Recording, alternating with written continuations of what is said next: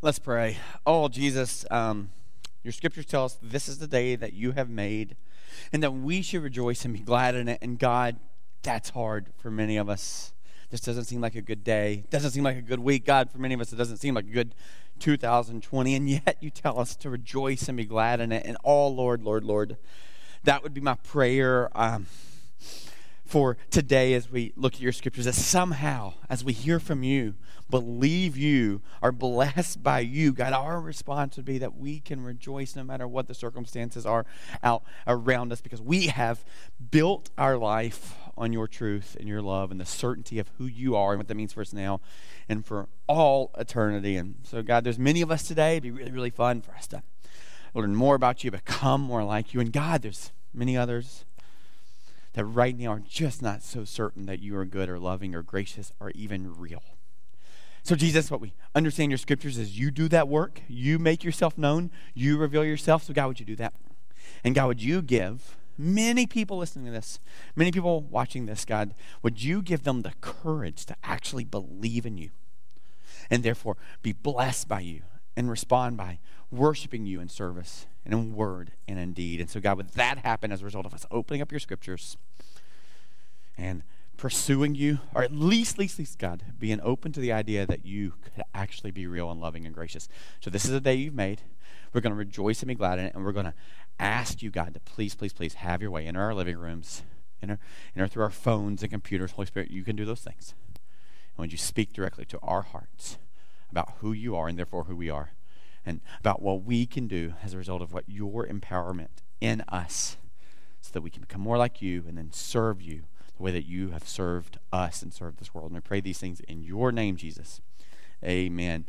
Well, glad to be with you. We're going to be in Luke chapter 1. In fact, today we're going to cover 7 verses. It's going to take us a little while. 7 verses. We're going to be in Luke chapter 1, beginning in verse 39, going through 46. But let me just remind you of where we've come from. So if you're brand new, this is helpful because you'll be caught up to speed. And so our world is uncertain. Nobody's arguing that, right? We are uncertain about school. Tell you a little bit about that today. We're uncertain about what that means for our kids. We're uncertain about our jobs. We're uncertain about our 401ks. And boy, is there a lot of uncertainty. And as we think about that uncertainty, one of the things that all of us are trying to cling to or find is just what is true. What is true about the news that we read? What is true about our own lives and our own families and our own plans? Like, what's true about all those things and what I found great comfort in? And I hope at some point, maybe you're not there yet, that's fine, no pressure. I'm not going to try to convince you of this. But what I hope that you can eventually discover, is what we found comfort in, many of us at this church, is that truth is not some kind of idea, but it is a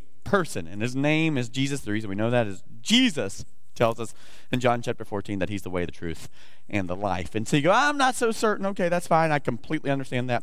And there is a brilliant doctor turned historian turned investigative journalist turned private investigator, right? His name was Luke. He was a real human being 2,000 years ago. He's captured in our scriptures. He's captured in 1st and 2nd and 3rd century historians' writings. And Luke was a doctor who was hired by a guy named Theophilus, a wealthy, what we believe was a Roman official, to do exactly what we're trying to figure out today. Can we be certain that Jesus is Lord? Can we be certain that Jesus is King? Can we be certain he died, came back to life? And so Theophilus hires this brilliant scientist. Science is not anti-God. In fact, I'd argue that science actually points to the goodness of who God is and how he works in our life and our world. And so Luke, this medical doctor and scientist and now a journalist, right, this investigative journalist, he is going to give us some conclusions, understanding, or Theophilus and therefore us in the Gospel of Luke about who Jesus is. And this is really interesting, because some of the things that we got to sort through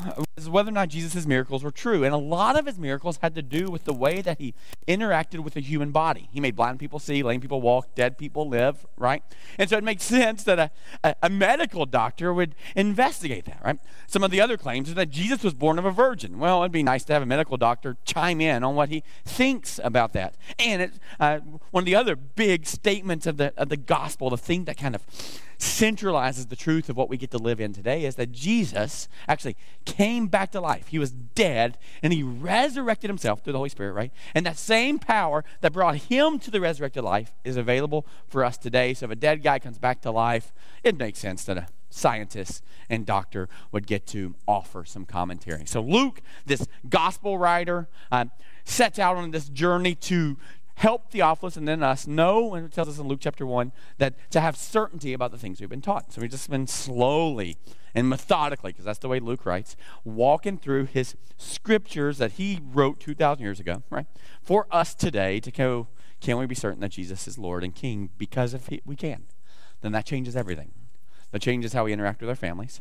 That changes how we view our world now, and it definitely changes how we view our legacy and eternity, right? So Luke has been helping us with this, and Luke basically tells us, hey, there's three things that he did. He went and he gathered all the written documents. That's the Old Testament, all the documents that were declaring and pointing to the fact that one day that God would send a way through Jesus, that he'd make a way where there was no way, that he had not forgotten us, and that he was bending and shaping all things for our good and his glory simultaneously, right? So Luke says, hey, I went and gathered all the written documents, all the Old Testament stuff, all the New Testament writings, that'd be the Gospels of Matthew and Mark, these biographies about Jesus' life, and I compiled all of them.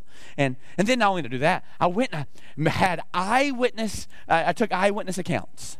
Meaning, I went and sat down with the people who walked with Jesus. We believe it's a real possibility that Luke would have sat down with Jesus' mom, remember the virgin, that has the baby, Mary, probably in her old age. She's no longer Mother Mary. She's probably grandmother, maybe even great-grandmother Mary. And we believe Luke would have sat down and asked her what that experience was like, to have an angel come talk to her, to birth the Messiah, right? This immaculate conception, just so crazy, right? And so we believe Luke would have not only gathered the written documents, he tells us that, and he would have had eyewitness accounts. So he would have sat and asked these questions to these people. And then he also says that he also went and took care of that. He took in the oral traditions. 95% of the men, 98, 99% of all people at that time couldn't read or write, right? They were just illiterate. And so the way by which information was passed was like we're doing now. Someone would stand up and talk and share the story, and there were pastors and leaders who were like the curators of the story of God, the Old Testament, the New Testament. And so Luke would have not only gathered all the documents, right, and got all the eyewitnesses and investigated and asked them questions, took notes, all those things. He also would have gone and listened to and captured, because most people couldn't read or write, right? He would have written down and captured the stories that people were speaking about this Savior that entered the world, Jesus, right? So he gathers all these things so that we can be certain of those things. So that's what Luke does. He introduces us to that in the introduction, and we get this beautiful, beautiful story, the Gospel of Luke, right? The biography about Jesus' life. And it has 1,151 verses. The biggest gospel, the longest gospel, the one with the most content, the one with more parables, the one with more miracles. That's the Gospel of Luke. And what's really, really crazy is of the 1,151 verses, 568, almost half of them, are Luke's direct quotations and citations of Jesus' words. If he is the way, the truth, and the life, it would make sense we'd pay really careful attention. So we're going to see as we work through this over the next several months, if not years, right? The story of Jesus and his own words. What was so interesting is Luke decides to give us this gospel. And yet, he is still not. Now we're, 39 verses in, we're going to be 46 verses almost, I should say, 2/3 of the way through the New Testament, right? And he still has not quoted Jesus yet, right? In fact, Jesus isn't even born yet in this scenario. Now, he's alive, and you'll see that, but he's not even born yet. And so, okay, if Luke's going to give us this gospel, help us understand that, how we can be certain of who Jesus is, then it kind of seems weird that he doesn't start with Jesus. And so we've kind of been investigating, read it or pay attention the last couple of weeks, listen online, those kind of things, that he actually starts with some ladies, right? An old lady, then a young lady. Really, really interesting. And this is what you got to hear here as we walk through this is the gospel. Christianity is the most field leveling, earth leveling platform for all people, that's men, women, and children, all races, right, to be welcomed in and get to participate in the kingdom of God. So in the first century, women had very little value, and their value was directly tied to their ability to have kids, right? And so Luke starts with this story of a lady named Elizabeth. She's old, past the time where she should be able to have children. So in other words, her value was completely diminished. She is not worthy of anything. She has zero worth in terms of the way that Jewish culture and Roman culture, all cultures in that time would have viewed her, Elizabeth. So she's old and God is going to prop her up, and Luke thinks it makes sense that we start with this lady who probably has some pain, some sorrow, feels like God's forgotten her, feels like there's no hope and no joy, and that things are never going to get better. You know that story, right? That every day you wake up and everything's just gray, right, and dull, and you just work your day just hoping to arrive safely back to your pillow at night and just hope to get through the day, and then eventually, we don't like to say this, but the reality is we hope we arrive safely at death sometime in the distant future. That's the story of Elizabeth in our story. And so God is going to start with this old widow who the world would have said has no worth, has nothing to offer this world, and yet she has everything to offer the world. And God shows up through this angel named Gabriel. Only one or two angels kind of mentioned in the scriptures by name, angel Gabriel and Michael. And he tells her that she's going to have a baby. And he declares that baby's going to be its name, God's gift, right? It's going to be God is gracious. And his name's going to be John, but he's not the greatest gift. He's actually going to point to the greatest gift. Because all good things are not our end. They just point to that which is the end, which is Jesus. And so John's going to show up, and he's going to make some declarations. And one of his beautiful ones that he tells us in Luke chapter 3, we'll get there eventually, is he's quoting Isaiah, and he says, prepare the way of the Lord. Make straight paths for him. Remove every mountaintop, fill in every valley, so that and make every crooked path straight, so that all flesh, all man, all humans can see and know God's salvation. So what I hope happens here is that you see as Luke is preparing the way and showing us Elizabeth, who's going to lead us to John the Baptist. What we're doing here, what he's doing here, is he's removing all the obstacles, all the places we would have uncertainty. Why? So that we can actually see Jesus, which leads me to the second person Luke kind of highlights in the story, and that is Mary. Again, her worth, her value is in what she can produce, offspring, right? And so the difference between Mary and Elizabeth is Elizabeth has no potential or kinetic energy, right? She is on the end. So at this point, Mary has some potential energy, right? She could still produce some kids in the future. Right now, she's just a 12 to 14-year-old girl who probably just annoys her parents and the village, and she's not seeing as much of anything at this point, but one day maybe she'll be able to produce some offspring. So the jury's still out on her and her value, and so God's going to take an old lady, right, and then a young lady, right, propping up women in the scriptures to show how his news gets declared. By the way, when Jesus gets resurrected, Luke's going to capture this, right, Dr. Luke, and tells us that he came back to life. Guess who's the one who gets to share that with the people? A different Mary, right? The first gospel declarer, the good news of the resurrection, also shows up through a different woman. So you got to hear this. You got to hear this. That the Bible and Christianity is not anti-women. In fact, if you were to survey the history of the world, it's actually Christianity that esteems and gives and uncovers, not gifts, the value that God had always given to women. In fact, you want to look at our world now. You want to see where the greatest opportunities for women are.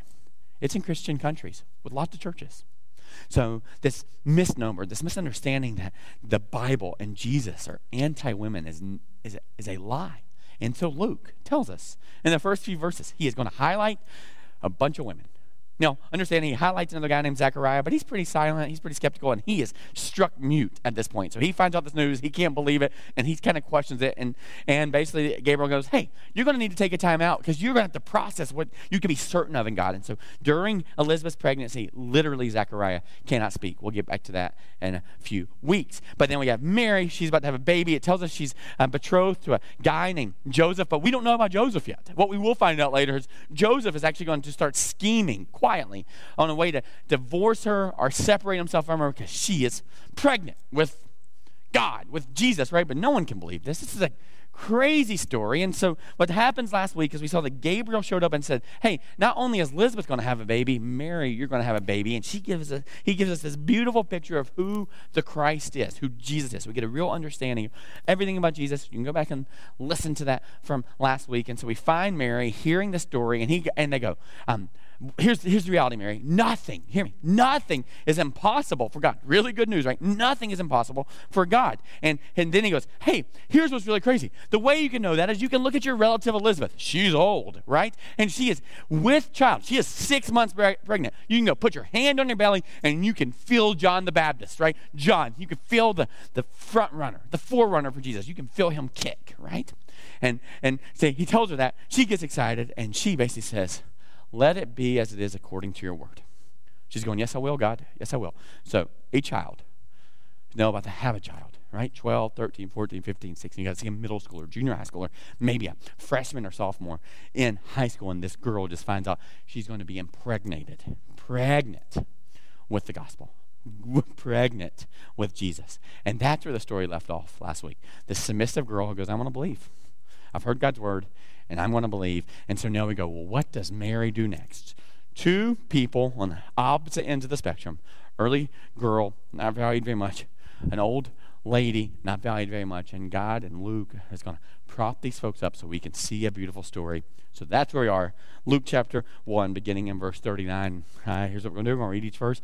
We're just going to talk about it. You ready? Luke chapter 1, verse 39. And here is what it says. In those days, so Mary just said, yes, I will, according to your will. So you go, what does Mary do next? Like, what does she do next? Does she hang out? Does she go tell the news? Does she, go back to collecting well water every day and collecting firewood? What is it she's going to do? And it says, in those days, in the middle of all this, Gabriel makes this announcement. There's this movement of the Holy Spirit that allows her to conceive, causes her to conceive. The Holy Spirit does the work. And so what does she do next? In those days, watch this. Mary arose and went with haste into the hill country to a town in Judah.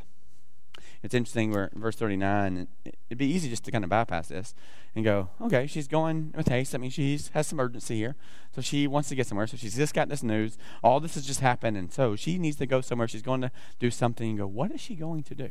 Now, what'd be really easy to bypass here is that term, with haste into the hill country, to a town in Judah. So you know what it means by hill country? That means lots of elevation change. You follow me? And when it says to a town in Judah, I showed you last week, I want you to understand this, that there is where the story begins is at the temple with Zechariah and Elizabeth, and that's in Jerusalem. Jerusalem is south, and it's got this big temple. This is kind of what you'll see throughout the Gospel of Luke. He's going to kind of go into the temple, show some stuff, pan out from the temple. Jesus is going to show up in the temple, and then pan out and do some things all over the area. And so the temple is in Jerusalem, which is in a region, state might be a term that you can understand there, and it's called Judah, right? So Judah is this big region where Jerusalem kind of sits, and what we know is Zechariah and Elizabeth live in some little tiny village up in the mountains around Jerusalem, somewhere around there. And so we find that. Now, north of Judah is a place called Samaria. It is a place that they would have referred to such racism and bigotry and anger between Jews and what we call the Samaritans. That's why the story of the Good Samaritan that only Luke captures, by the way, is so important, because Samaria was considered half-breeds. They were not godly. There's this racist bigotry, this prejudice for everyone in Samaria, because they didn't really follow the true God. They inserted their own false and fake religions, their own culture. And so the Jews hated the Samaritans, and in turn, the Samaritans hated the Jews. So right above Judah would have been Samaria, right? Jews don't go through Samaria. They just don't. They just stay away from it. So the way by way, and then right above Samaria would have been Galilee. In Galilee, there would have been lots of towns, and one of the towns that we learned about last week was Nazareth. Okay, so you got to see this. Nazareth is far north of Judah, of Jerusalem, of these little hill country villages, right? In between was Samaria, and so there would have been kind of an arc you would have made around Samaria to get to Judah. Now, if you want to measure where we think it possibly was, where Elizabeth and Zechariah lived, versus where Mary lived in Nazareth, as the crow flies, somewhere between 60 and 65, maybe 70 miles. But in order to get there, it would have been about a 90 to 100-mile journey. So when Luke is just telling you this one little thing, what the people reading this would have understood is, this little girl, hear me, this little girl, Mary was a little girl, in my opinion. She's the age of my son. Little girl, right? I won't let him go down the road by himself, right? This little girl, it tells us, she went with haste into the hill country to a town in Judah. This 13-year-old girl walks 100 miles. Luke, who is very thorough, doesn't tell him anybody goes with her. Can you imagine? Think about this. A 13-year-old girl, 14-year-old girl, young, barely pregnant, right, is now going to walk down a road for miles and miles, 100 miles. Do you understand how long it is? No cell phone. No way for correspondence. No way to prepare the people where she's coming, that she's coming, right? She goes with haste. She finds this news, and she goes with haste, meaning she's heading that way. Can you see the craziness of this? Like, hey, teenage girl, right? With broken men, with broken minds all around. She's going to walk right through there.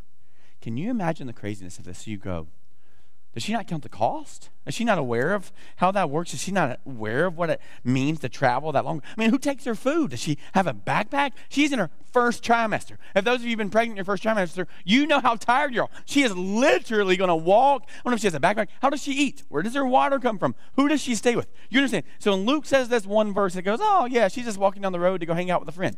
No, she is traveling 100 miles on her own. And so you go, why in the world would she do that? We got to ask that question, right? If Luke is telling us this in verse 39, we got to figure out why she wanted to chance her safety. Now, by the way, the God of the universe is in her belly, right? She is perfectly protected, right? So, I mean, she's going to be okay. Maybe she's confident in that, but you still got to understand, even if she's confident, she knows she's confident, that is still a long, long journey. You guys look for the closest parking lot at Walmart, right? We don't like to walk. Maybe if you want to get your step, but 10,000 steps is enough for one day, a couple miles, right? Do you understand? She is traveling on her own as a teenage girl, all sorts of vulnerable. So why in the world does she do this? Don't want us to miss it. And this is what it tells us in verse 40. And so she travels with haste to the hill country, meaning she is walking up mountains and hills, right? She's climbing in the middle of the heat, dusty roads, no orthotics in her shoes, probably sandals with a flat bottom, right? This is crazy. And so she finally gets there, and so where is she going and why is she doing it? Verse 40, and it says this, and she entered the house of Zechariah and greeted Elizabeth. I need you to notice this. It's so funny. So it tells you whose house it is. In that time, that the men would have been the landowners, the house owners, that kind of thing. So Luke is just giving us some understanding. So she walks 90 to 100 miles, and she shows up, and she enters Zechariah's house. And it says she greets Elizabeth. We don't know if Zechariah isn't at home, or if she's like, you can't talk. So Zechariah can't say anything. So Luke goes, hey, what'd you do, Mary? Well, I just said, what up, Elizabeth? Right? So she travels 100 miles to go see her relative Elizabeth. Now remember, just a few verses earlier, the angel said, just as your relative, we don't know if cousin, we don't know if aunt, we know she's a lot older, is with child, so will you be. Just as, because nothing is impossible with God, right? And so she is going to see some affirmation in that. But it's more than affirmation or confirmation. You go, why in the world is she willing to travel 100 miles? And guys, this is so important. It may take a second, and we might camp here for a while. Do you understand? Do you understand that she wants to go and be with and connect with in community, in unity, and worship this good news? Like worship, not the good news, but worship Jesus, worship God, worship the Messiah, worship the Savior as a result of this good news. And she values community in this. So she's going to go be with someone who's like-minded. There's no one else who has this kind of crazy story. She's going to go be with someone who's like-minded, who she loves and adores and cares for. And collectively what you're going to see happen is they are going to worship Jesus together. They're going to go and gather. And Mary, is willing to do whatever is necessary, to go be in community, right? And so, greatest story in the world. Really, the greatest story in the world, the greatest miracle in the world, that God gets a body. Jesus puts on a body. And so what happens here, and the greatest story is the first thing we see people get gathered together to worship, right? This is community. This is community. The greatest story in the world. And you go, how does she survive this by herself as a teenage girl? Well, it's really, really simple. She doesn't do it alone. You see this, right? Like the value of connection. And so we think about this right now. This isn't on the scale of finding out that you're going to be impregnated by the Holy Spirit. But there is so much going on in our world, and the question is, how do we survive this? And how do we not only survive this, how do we enjoy it? And how do we say, this is the day that the Lord has made? How do I rejoice and be glad in it? How do we survive and thrive in the middle of what's going on around us? See it with Mary and Elizabeth. See it with Mary. Great, great news. And what does she do? She goes and finds community. In other words, she does not want to be alone in this. She is willing to travel 100 miles, put up her safety, do all those kind of things to be in community. And I would just tell you wholeheartedly that the story of the gospel and the story of how we participate in the gospel and how we sustain ourselves in the gospel. It literally tells us in Hebrews 3, chapter 3, verse 13, that we should encourage one another daily, right? There's got to be some kind of community. Encourage one another daily, as long as it's today, meaning don't wait till tomorrow. Encourage one another. Speak this into one another, so that no one's hearts become hardened by sin's deceitfulness, right? All these lies that are around us, all these things that we occupy our time and our minds with, whether it's behind a computer screen or in a bottle or in a pill or whatever it is. And whatever those things are, gossip, all those things that we just occupy our time and all of our energy, that stuff will eventually harden our hearts. And the only solution to that is actually to be in community, and it says daily. And so one of the dilemmas that we face as a church is this COVID deal. And many of you are asking, and I so get it, and boy, do I feel your hearts in it of going, hey, when are we going to gather together again? And what I think you're asking, maybe it's not, maybe you just are used to we got to get back to normal, we got to get back to our routines, where we go to a church, we empty our sin bucket, go back out in the world. But what I think your heart and soul are asking is, when do we get to be in community again, right? When do we get to gather again? Because look, the only way that I'm going to be sustained in all of this is actually to be in some community. Mary understands that she gets, immaculate conception. First thing she does is she goes with haste, travels 90 to 100 miles, probably by herself, to go be in community, because that is the solution for how we survive and thrive and find joy and peace in the middle of crazy circumstances. And so many of you are going, well, how do we do that as a church? And I want to catch you up to speed, guys. I really do, and take us a few minutes, and I'll get back into the scriptures. It's complicated. In fact, as we've sorted through it, we decided, okay, let's at least gather in the parking lot, right, as a church, right? For those of you not in Pennsylvania or the neighboring area, there's some mandates, some guidelines of going, hey, you can't gather together. And it was for a while. We were in red phase and yellow phase. In the yellow phase, you could gather in groups of 25. And we're going, well, how do we do that? Do we help people get in groups? But we can gather outside in groups of 250. So we're going, okay, let's do that. And so, I guess June maybe, we started meeting back outside. And to be honest with you, we thought it was temporary. Okay, let's get a couple weeks here. Let's at least be able to worship together. Let's get going. We'll set up. We have the resources to do that. We have staff and volunteers who are ready to do that. We have a stage where we can worship outside, and we have a radio transmitter and sound systems. Let's be good stewards of all those things, and let's do that. But candidly, we thought it was a temporary solution. As we started talking about that, we kind of looked forward to July. In fact, the end of July, we're going, well, let's actually have a dry run, a dress rehearsal on that last Sunday in July to come indoors. And so we would be indoors. You could sit, socially distance, or physically distance, like that term better. And so right now I'm preaching in the sanctuary, and I'm looking around, and there's like ropes that are just kind of shaping out different areas where you can sit in the pews, seats that you can't sit in, and there's signs that say reserved for worship team, or this pew is closed. I'm looking at it, right? And so all that kind of gets charted up and kind of planned and in the middle of July. The staff did a fabulous job kind of doing that. We wrote a big frequently asked questions saying, okay, here's what we can do, here's the guidelines, here's what this looks like. And we also understood that not everybody wanted to come inside, so we had a plan to go, okay, we'll still stream this whole service and outside on a 20-foot wide television screen or LED screen. So we've been working on that, trying to make that happen. So our goal was to make that announcement towards the 2/3 of the way through July, then have it where you could kind of reserve a spot inside and then also do outside. And that was just our goal, and that's what we're going to do for a while, kind of a hybrid model. Still do online, so we still do this, but also have it outdoors for those of you that didn't feel safe. Many of you indoors, for those of you who did, and we were surveying you guys, and 52% of you said, yep, I'd come indoor. 48% said, nope, I won't. So we're going, okay, how do we do all those things? And so we're kind of wrestling through all that stuff. And then, as you know, middle of July, there was a new announcement that indoor versus outdoor, you can no longer have indoor gatherings of more than 25 people. And we're going, oh no, now we're back in the spot. It was 250. We have a large venue. We can make that happen. And now what do we do? Now, in the small fine print, or not really even that small, that fine print, but there is a statement from Pennsylvania. It goes,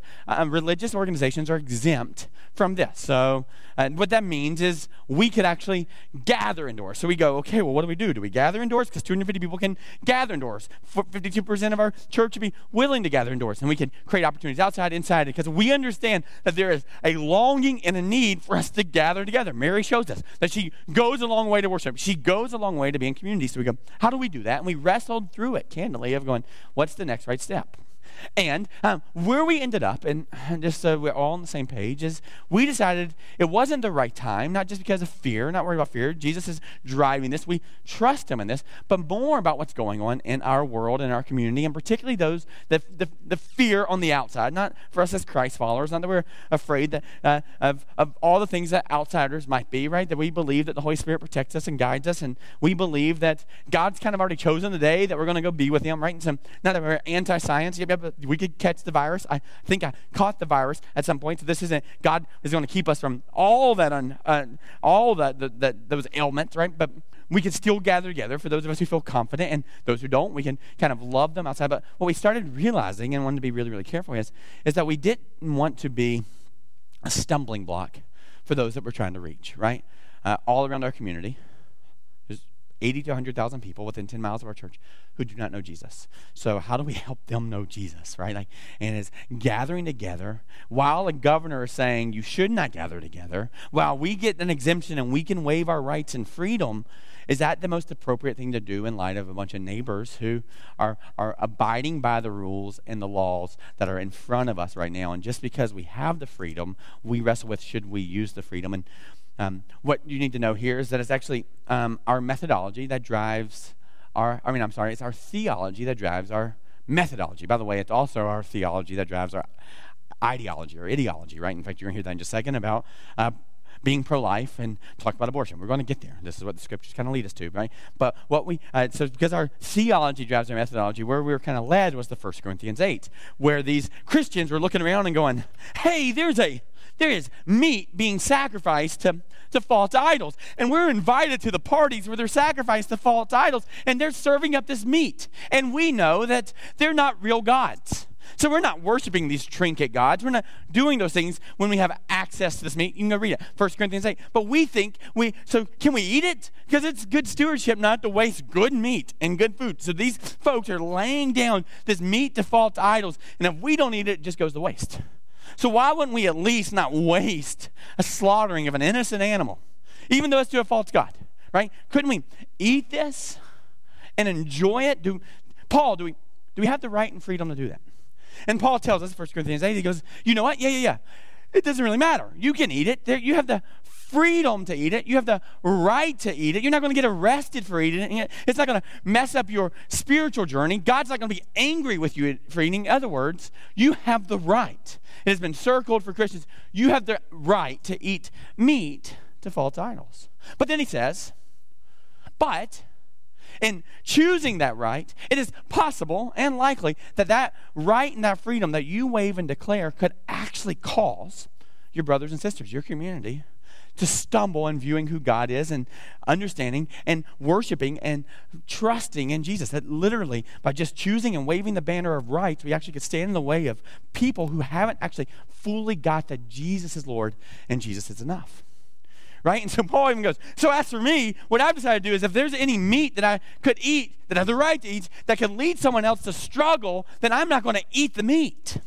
And so we kind of wrestle through this going, okay, the scriptures, okay, we have the right now, but there's kind of it's in italics, like this just because we're a religious organization, not because the government, the health officials in our community think it's appropriate, but they're just going, yep, but you have the right because we can't tell you what to do.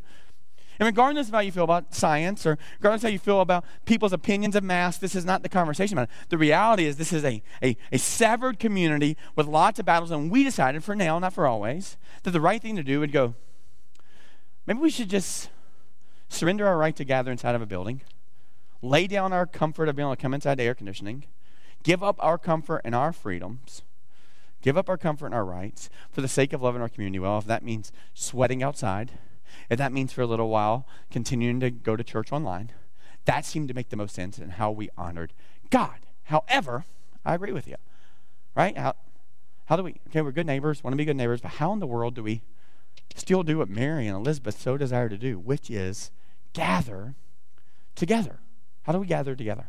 And so the way that it's worked in our church for, last several years is we've really put a lot of energy to imagining this great facility. If God's given us this facility, then the goal of this facility should be to be used for our community, right? So if we get to forego property taxes, our church should be more valuable to our community, even if, for non-believers, than the value of the property taxes that this place would generate if this were not a church and instead we're a neighborhood. So how do we do that? And so we kind of said, how do we make this church kind of the hub, the center of the village? And so we kind of put our energy into imagine that. And a lot of energy has gone to the weekends. Like, how do we host movie nights here so people can gather here? How do we have festivals? And how do we create events here? Laser tag, daddy-daughter dance, those kind of things. How do we have trails retreat? Use our trails to love our community well. So how do we help people gather here? And then, of course, how do we help people gather for worship here on Saturdays and Sundays? So a lot of our energy has gone, let's help people gather here to worship, and then let's help them get into groups during the week outside.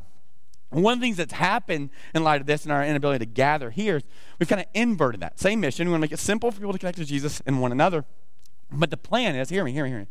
The plan is to help you gather in your homes, in your neighborhoods, right? So when we think about how we do it here, we kind of have this three-pronged approach. We want to build excitement. That's kind of been how we do worship. I want you to hear this and be excited about it. Most of that's been focused on inside of our building. And then we're going to help you build foundations, the idea that you are so excited about the gospel. You go, how do I learn more about Jesus? How do I become more like Jesus? And inevitably, as becoming more like Jesus, what will naturally happen, you won't be able to help it, is because when you become more like Jesus, you have his thoughts and you have his heart. And when you have his heart, you can't help but serve other people. That's what Jesus did. He served the least of these over and over and over. He came to serve and to seek and save that which was lost. And so as a result of that, what inevitably happens is because you've gotten excited, you started building bridges, or building foundations. You can't help because of what Jesus does in you to actually go and build bridges. And so we've imagined, how do we help our church build bridges? That's both in how do we create events here at the church that we love people well, but in order to build a bridge, you have to have footings on both sides of the ravine. So how do we do it here? And then how do we have to do it in our community? So how do we go to Lincoln University? How do we go to First Friday in Oxford? And imagine ways by which we build bridges. But all those have been kind of, let us focus on the weekend and make that happen. Use our building, use all of our people kind of in an assembled fashion. And then how do we help you get in groups during the week? And so what's kind of happened here is we're going, well, what if we didn't actually focus on the weekends here? What if we didn't imagine that we had to get people to come here to gather for church and worship? What if instead we imagined what it was like in Acts chapter 2, where it says they broke bread daily? That'd be in their homes. So what would it look like for us to help equip you to host your own church services, right? You can do it. We can help. So how do we create an online environment? We're still working on that you can actually hit play on your TV and you can invite your neighbors into this. Why? Because we understand the value of gathering, and we understand that at some point our neighbors need to hear this. So how do we equip our entire church family, not to invite people into this building, in this sanctuary, but how do we do it to invite them into our living room, invite them into our kitchen, or invite them into our backyard? Small gatherings, less than 25. We can do that. It's allowed, right? And how do we actually put, instead of 1, 2, 3 church services across the weekend, what would it look like to host 100 church services all over our community? And how do we help you do it? In other words, you can do it. We can help. And if you could see the value of gathering the way that Mary did, she walked 90 to 100 miles. Maybe you could see the value of gathering and go, I can vacuum my carpet. I can do my dishes. I can have the courage to walk across the street only 30 yards, knock on the door and say, hey, I'd love for you to come hang out with me. Let's have a meal together. Hey, would you like to go to a church service? Maybe there's folks that have been going to church but can't anymore. As a result, let's go, hey, do you just want to go to church with me here? So you can do it. We can help. So imagine, how do we actually bring the church to you? And then going, okay, how do we actually develop robust small groups, either online or in your neighborhood? So instead of using just the church building, we'll still use it, but instead, how do we help you do that? And so many of you, I want you to hear this. You've got to see the value of gathering. You're going, yeah, I don't have that. I don't have any community. Right now, would you just hit pause, and would you pull up an email? And when you send it to, when you go info@clcfamily.church and go, I just want to I want to gather, need community. Just put, I need community, right? Or you're going to go to our website and click on the Connect card on the sign-ups page and just fill that out. And we will follow up with you. We understand, and a ton of our energies to go, how do we help you get into circles where you have genuine community, right? Mary saw the need for that, walked 100 miles for it. I double dog dare you to have the courage just to hit send on that email or that Connect card, right? So we see that. No, the other part of that is not only do we want to help you gather in worship, help you gather in community to build foundations, but the third one is we want to actually help you build bridges into your community. So what we've done in the past, I want you to hear this. Please don't bail out on me here, okay? What I want you to do, I want you to hear this. What we've done in the past is we've kind of used our resources. We have a mobile coffee shop. We have inflatable movie screens. Now we have this 10-foot by 20-foot, on a mobile trailer that we can pull places like a big TV screen that you can use during the day or at night. We're going to use it for worship. We'll use it to show Eagles games and other sporting events in our parking lot so that we can continue to build bridges on this side of the ravine. But what we're doing right now is we're kind of building this outreach in a box, meaning you can throw your own party in your own neighborhood where you go, I would like to show a movie. And we'll go, you can do it, we can help. Here's some ways you can make some invites, and you can invite your neighbors, and then we'll pull in the sound system. We'll pull in the movie, right? And it'll pull right up, and you want to have your own party just so we can start building relationships with our neighbors. The reality is there's very few things to look forward to right now in our world. Let's give them things to look forward to. And then let's do it, not just to have fun, not just to bring a party, right? So that we can build a relationship and then invite them into community, right? Mary saw the need, 100 miles to get gathered into this community, right? So how do we help our church family, help our community do those things? So imagine instead of focusing on the church building on the weekend, let's focus on your homes and your neighborhoods and your workplaces. You can do it, and we can help, right? If Mary can walk 100 miles, you can walk to your next door's neighbor and knock on the door, right? A little bit of conviction there, I hope, but that's the story of the gospel. And what I think is happening as we are seeing this move, that's hundreds of years in the making, where we've put so much energy and time in making church about a building. And you know it. If Jesus lives in your heart, you know that the church is not the building. You know you're the church. We're the church. So it's time for us to figure out how collectively we can care for each other, collect our resources, and go and build bridges and offer gatherings of community to our community, because we know we need it, and so do they. So Mary goes and does that, and she shows up there, right? And now, the last thing I'll say about that is, as we're thinking about this and understanding that it's going to be hard for us to gather, we'll be back in here, guys. We'll be back in here, and we'll keep you apprised as we're moving forward, right? But one of the hard things for me, and probably for you too, is, well, God's given us this building, plus we have New London Presbyterian Church, and it can't be so that we can preach a sermon on video. I mean, I'm sitting in an empty room with just 2 people right now. It can't be that. So, but the weekends are going to be about gathering in homes, so kind of the inverse is going, well, how do we actually think about using our facilities, both this church facility and New London Presbyterian Church, during the week?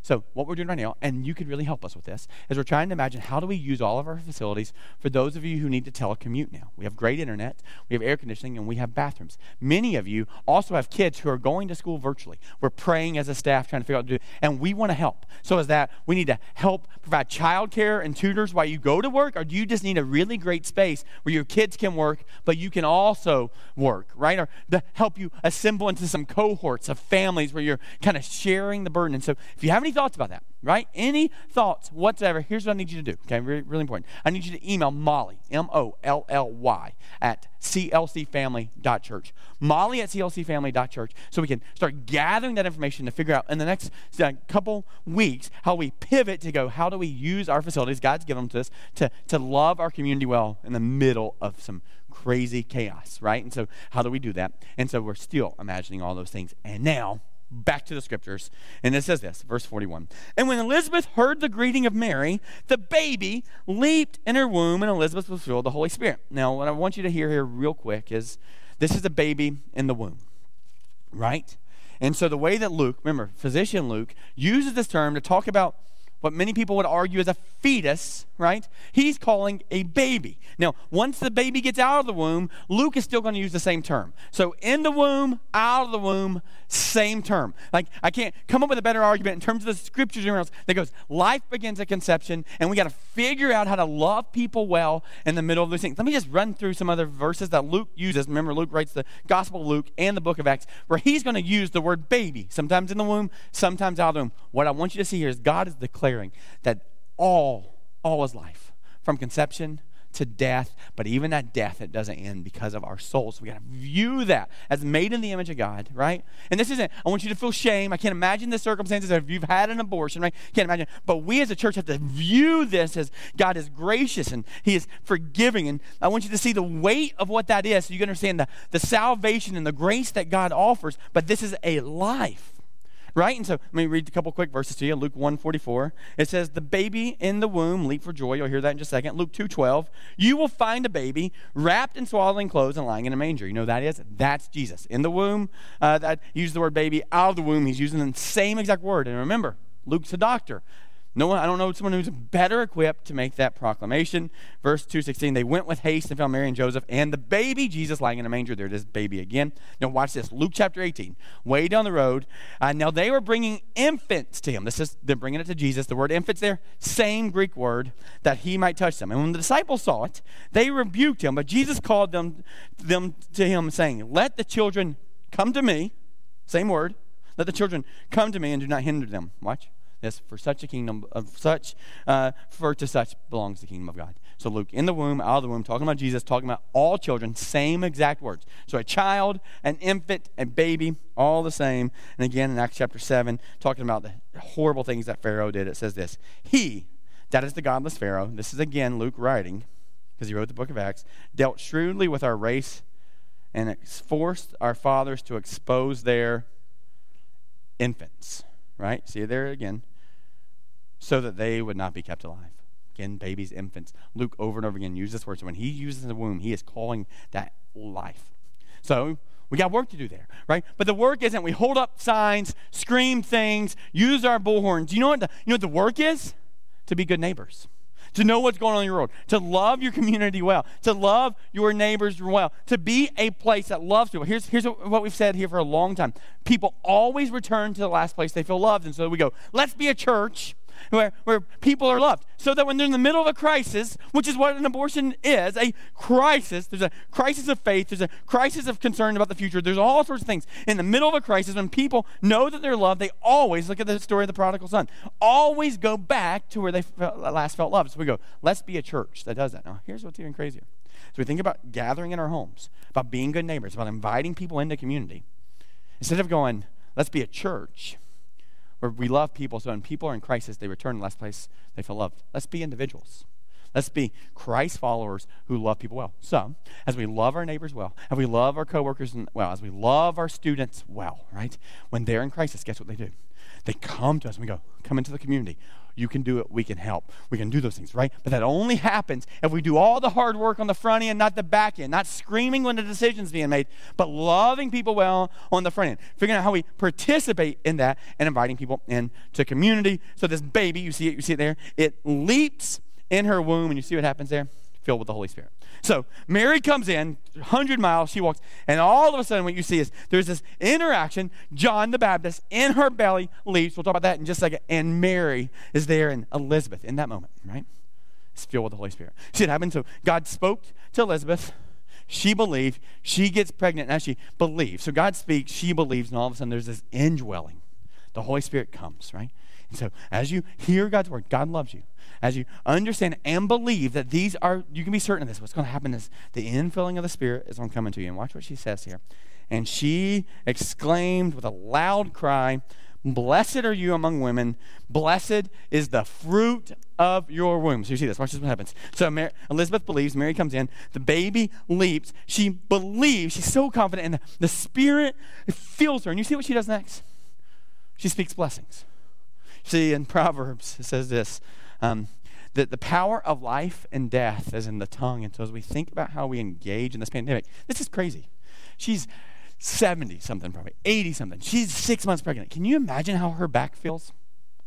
Can you imagine the amount of energy and time it is to be that old and that pregnant? Listen, there's a lot of things we can do here. There's a lot of reasons that she could complain about this. She could pause and go, oh my goodness, this is so terrible. I can't believe I'm pregnant. There's a lot of things to complain about. But you see what she decides to do instead? She is filled with joy. And what does she do? She speaks life. As we talk about being good neighbors, you want to know what the best way to be a good neighbor is? Speak life. Right? So speak life, right? And so when we think about showing appreciation, that word appreciation literally means to add value as you speak life. people feel that appreciation, right? They add value. So we got to speak into people, right? This is prophecy, but we got to understand about prophecy is it's always true because it comes from God's word. You can speak life into all people. Why? Because they're made in the image of God. You can tell them that God loves them. Why? Because the scriptures tell us. You can tell them that God has done immeasurable work to make it to forgive them and give them grace. So you can see them the way that God sees them through Jesus. They are his child. Right? And so what you're going to see happen is she's going to believe and then she's going to speak life. You got that? Speak life. So she speaks these blessings, right? So here, remember again, word of God comes, she believes, filled with the Spirit, and what does she start doing? She starts speaking blessings. Can we do that? Could you be a person who does that? When you go check out at a convenience store or grocery store, can you just look at someone and tell them you appreciate their hard work? Could you tell them God loves them? Could you speak that life? Like, there's something about this in this world that is so filled with vitriol, right? Could you fill your Facebook post with life about what God's doing in your life? Not what's wrong with the government officials, not what's wrong with the fake news, but could we be people who are speaking blessings over people? I almost said blessings, like I'm from the South, right? Speaking blessings over people, right? Speaking blessings over people, right? The power of life and death is in the tongue. Do you believe that? Does your marriage reflect that? Do your kids believe that in you, right? Do you believe it? The sticks and stones have broke my bones, but words have never hurt me. Is a lie from the pits of hell. So can you speak blessing? So she exclaimed with a loud cry, "Blessed are you among women. Blessed is the fruit of your womb." You got to see this, and this is broken in our culture. Do you see what she's saying is so amazing and what's such a good gift? Children. Do your children believe that? Or do they think you're a nuisance? Do they think you're annoyed with them, right? Do they think, oh, what an inconvenience? You made the decision, or maybe you didn't make the decision. Regardless, you made a decision that led to this decision that gives you a child. Like, can you see them as a gift from God? Because here's what she's saying. Blessed are you among women, and blessed is the fruit of your womb. Children are blessings, right? I got 3 of them, and they're blessings. Now, I can complain, and I can whine, and I can make them feel how hard it is for me to be their parent, but they are blessings. Do they know that? Do you speak that? Do you speak that to your grandchildren? Do you speak that to your children? Do you speak that to the kids in your neighborhood? Right? They're blessings. We speak that into people. And why is this granted to me that the mother of my Lord should come to me? So she goes, "Blessed are you." And why in the world? Like, you understand, she could complain. She could be, you didn't tell me you're coming. The house wasn't ready. I don't have a bed for you. She can see all those things, and she can go, "Oh my goodness. There is no entitlement there." She is so grateful. She goes, "How in the world could you come here?" And she says there, "The mother of my Lord should come with me." So she is literally saying, Jesus hasn't done anything yet. He hasn't made lame people walk, blind people see, dead people live. He hasn't walked on water. He hasn't turned water into wine. He hasn't done any of those things yet. He is in utero. And he's the size of a kidney bean. She says, here she goes, "How in the world is it that granted to me that the mother of my," see that word? Lord. In that moment, she still knows that he is Lord. She has searched the scriptures. And long before he performs for her and gives her a reason, she goes, "I've known I've needed it." And here's the reality, guys. We know we need it. And she's known she's needed a Savior. You know, she's had this supernatural moment where she is now pregnant and she's looking, she goes, "Blessed are you among the women. Blessed is the fruit." And how could the mother of the Lord come to me, right? This moment where she is going, "I'm choosing to believe," right? Can you pause and go, there is no other way for me to get back to God on my own. So either God isn't loving or God is not real. But if he is loving and he is real, there must be a way for me to be reconciled to him. And that is the Lord. That's Jesus. Can you believe that? It's not because I'm going to walk through it with you on a whiteboard that you're finally going to be convinced about this. It is actually, all of a sudden, the Holy Spirit is just going to make that known to you. Can you hear this word of God? There is a Savior, and he has paid the price for you, and he wants you in the kingdom. He's literally died for you, right? We're looking at this in the back end of these scriptures. But he has died for you. God sent him into this world as Emmanuel, God with us, to show you how much he loved you. And then he died for you. That is the word of God, because he loves you, because he has a plan for you. And he actually wanted this pandemic to be a way that maybe you'd finally focus enough to go, "God, are you out there?" And listen to me. He is out there. And he loves you. Can you believe that? Can you call him Lord, right? You hear this, right? So first thing you hear is the word of God, and then she believes. Watch this. "For behold," watch this is so beautiful. when the sound of your greeting came to my ears, the baby in my womb leaped for joy. You see this? You guys see this? Please, please, please. Oh, there's so much to talk about. I could talk for hours on this. I won't, I promise. But I could, right? That in this moment, this baby in the womb that we don't see as significant or having value, it is actually the baby that's leading them in worship. You see, it says leap for what? Joy. There's this moment when you finally get who God said is. You hear it, and then you believe it, and then you can't help but just leap for joy. So she literally, this baby is leading this mom in worship. I'm saying these things. I'm declaring that you are the Lord. Why? Because my baby is leading me in that direction. So John is leading. How is he leading? Through worship. So I want to talk to you a second about what worship is. So you see it. That for your greeting came to my ears. I heard it, and the baby leaped for joy. This is good news. Baby leaped for joy. And watch what it says next. And blessed is she who believed that there would be a fulfillment of what was spoken to her from the Lord. So baby leaps. Worship is contagious. Joy is contagious. Let's be contagious with that. Let's lead into our life and in our neighborhoods with joy, not with grumbling, not with complaining, but with joy about what God has given us. He has given you today. Why? So you can rejoice and be glad in it. You are breathing. You can see your family. You can connect. You can see a sunset today, right? You can experience all those things. There's so much joy to be had, and it's contagious. And she goes, but blessed is she who believed that there would be a fulfillment of what the Lord had spoken to her. I want you to hear this. Because this is what I want us to do, right? For some of you, this will be the very first time. For many of us, this will be a pattern that I hope happens for the rest of our life. Watch what happens first. Mary hears from God. He's going to have a baby. He's going to be the Messiah.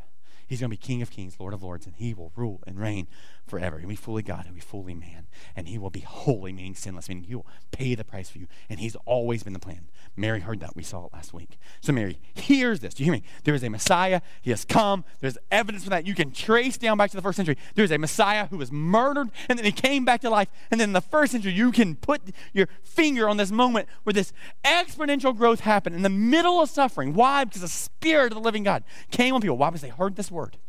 And guess what happens next? So she hears the word, and what she do? She believes. She actually believes it. Do you believe this? God, the God of the universe, loves you and sent you a Messiah.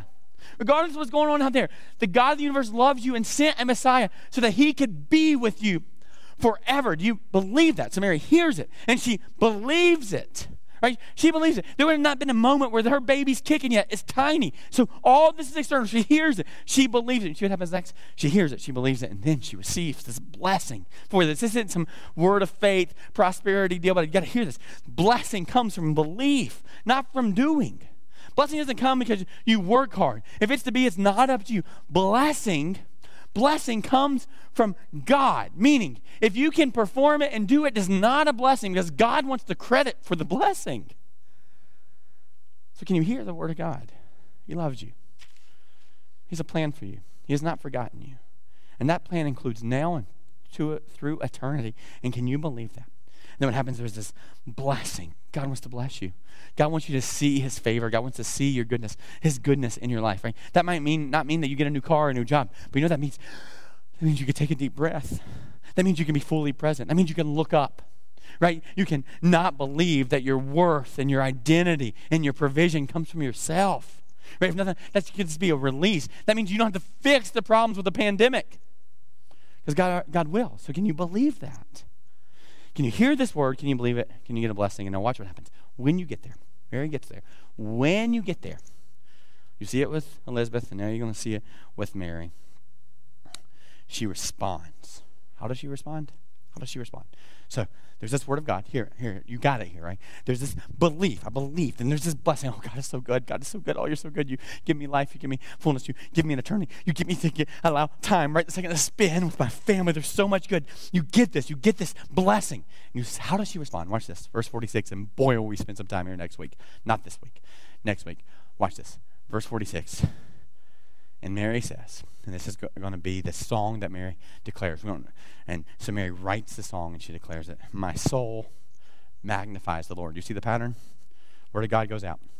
There's a belief. You start believing this and trust this. There's a blessing that comes with the belief. And then as a result of that blessing is this response, and the response is worship. Now, what is worship? is where our soul magnifies the Lord, right? You don't make God bigger. You understand? A magnifying glass does not make anything bigger. It just brings a spotlight and helps people see what they couldn't see before. There's something about worship that highlights and puts the spotlight on God, right? So it says, my soul magnifies the Lord. So as we sort through our life and sort through the plans, the reality is God wants your soul to magnify him. He wants every single one of your days. He wants you to hear his word. He wants you to believe it. He wants you to receive the blessing. And then he wants you to help other people see him. So worship is exaltation. You sing and you declare his goodness. And we're about to do that together, right? You sing. But not only do you sing, you point people to him by loving them and serving them and meeting them there, inviting them into your home, inviting them into your living room, right? Inviting them into a group where you can point to the goodness and the favor and the Lord. And the favor and the goodness of the Lord, right? Could you do that? And that's what I love as we're going to finish this, is kind of get to the back end of this, where it starts with, do you believe this? Right? Have you heard it? Do you believe it? Can you receive the blessing of even right this second, sitting wherever you are? You have a screen. You have a computer. Maybe you have some people around you. Could you just see the blessing of that?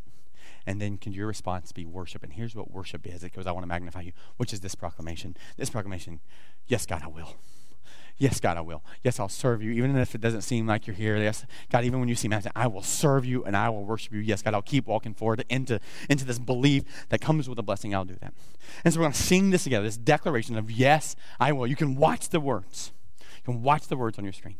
And then what's so beautiful is then we're going to finish with this song, this old hymn that generations and generations of saints have been believing, and this praise that comes from this, and this is called the doxology, this song of praise.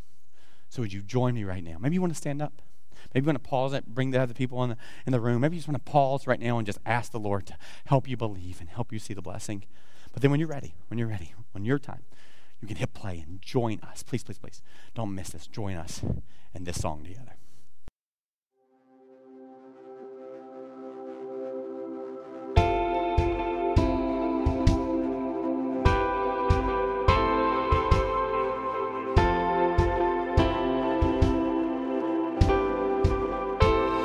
I count on one thing, the same God that never fails will not fail me now. You won't fail me now in the waiting. The same God who's never late is working all things out. You're working all things out. Yes, I will lift you high in the lowest valley. Yes, I will bless your name. Yes, I will sing for joy when my heart is heavy all my days. Yes, I will. I count on one thing, the same God who never fails will not fail me now. You won't fail me now in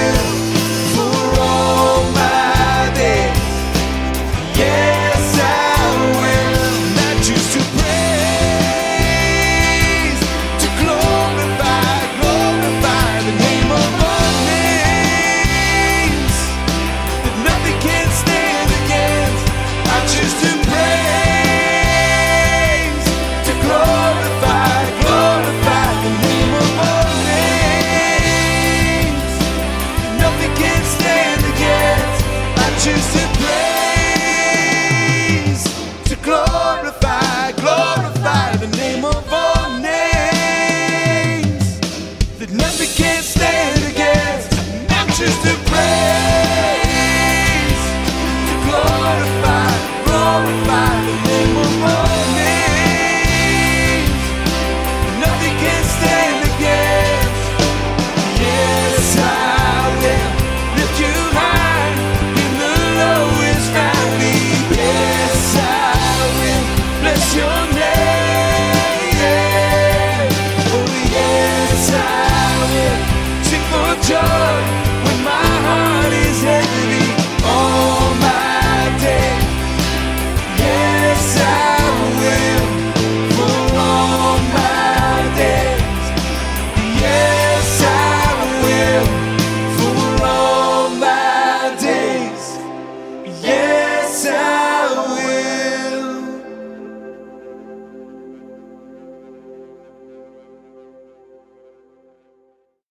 Oh man, those are some good words. Praise God from whom all blessings flow. And what I love about that is, like, as we praise him, as we see his blessing and we respond to more of it, what we know is that our church has been in this for 294 years, looking and hearing God's word, believing him, being blessed by him, and then responding and worship and magnifying him.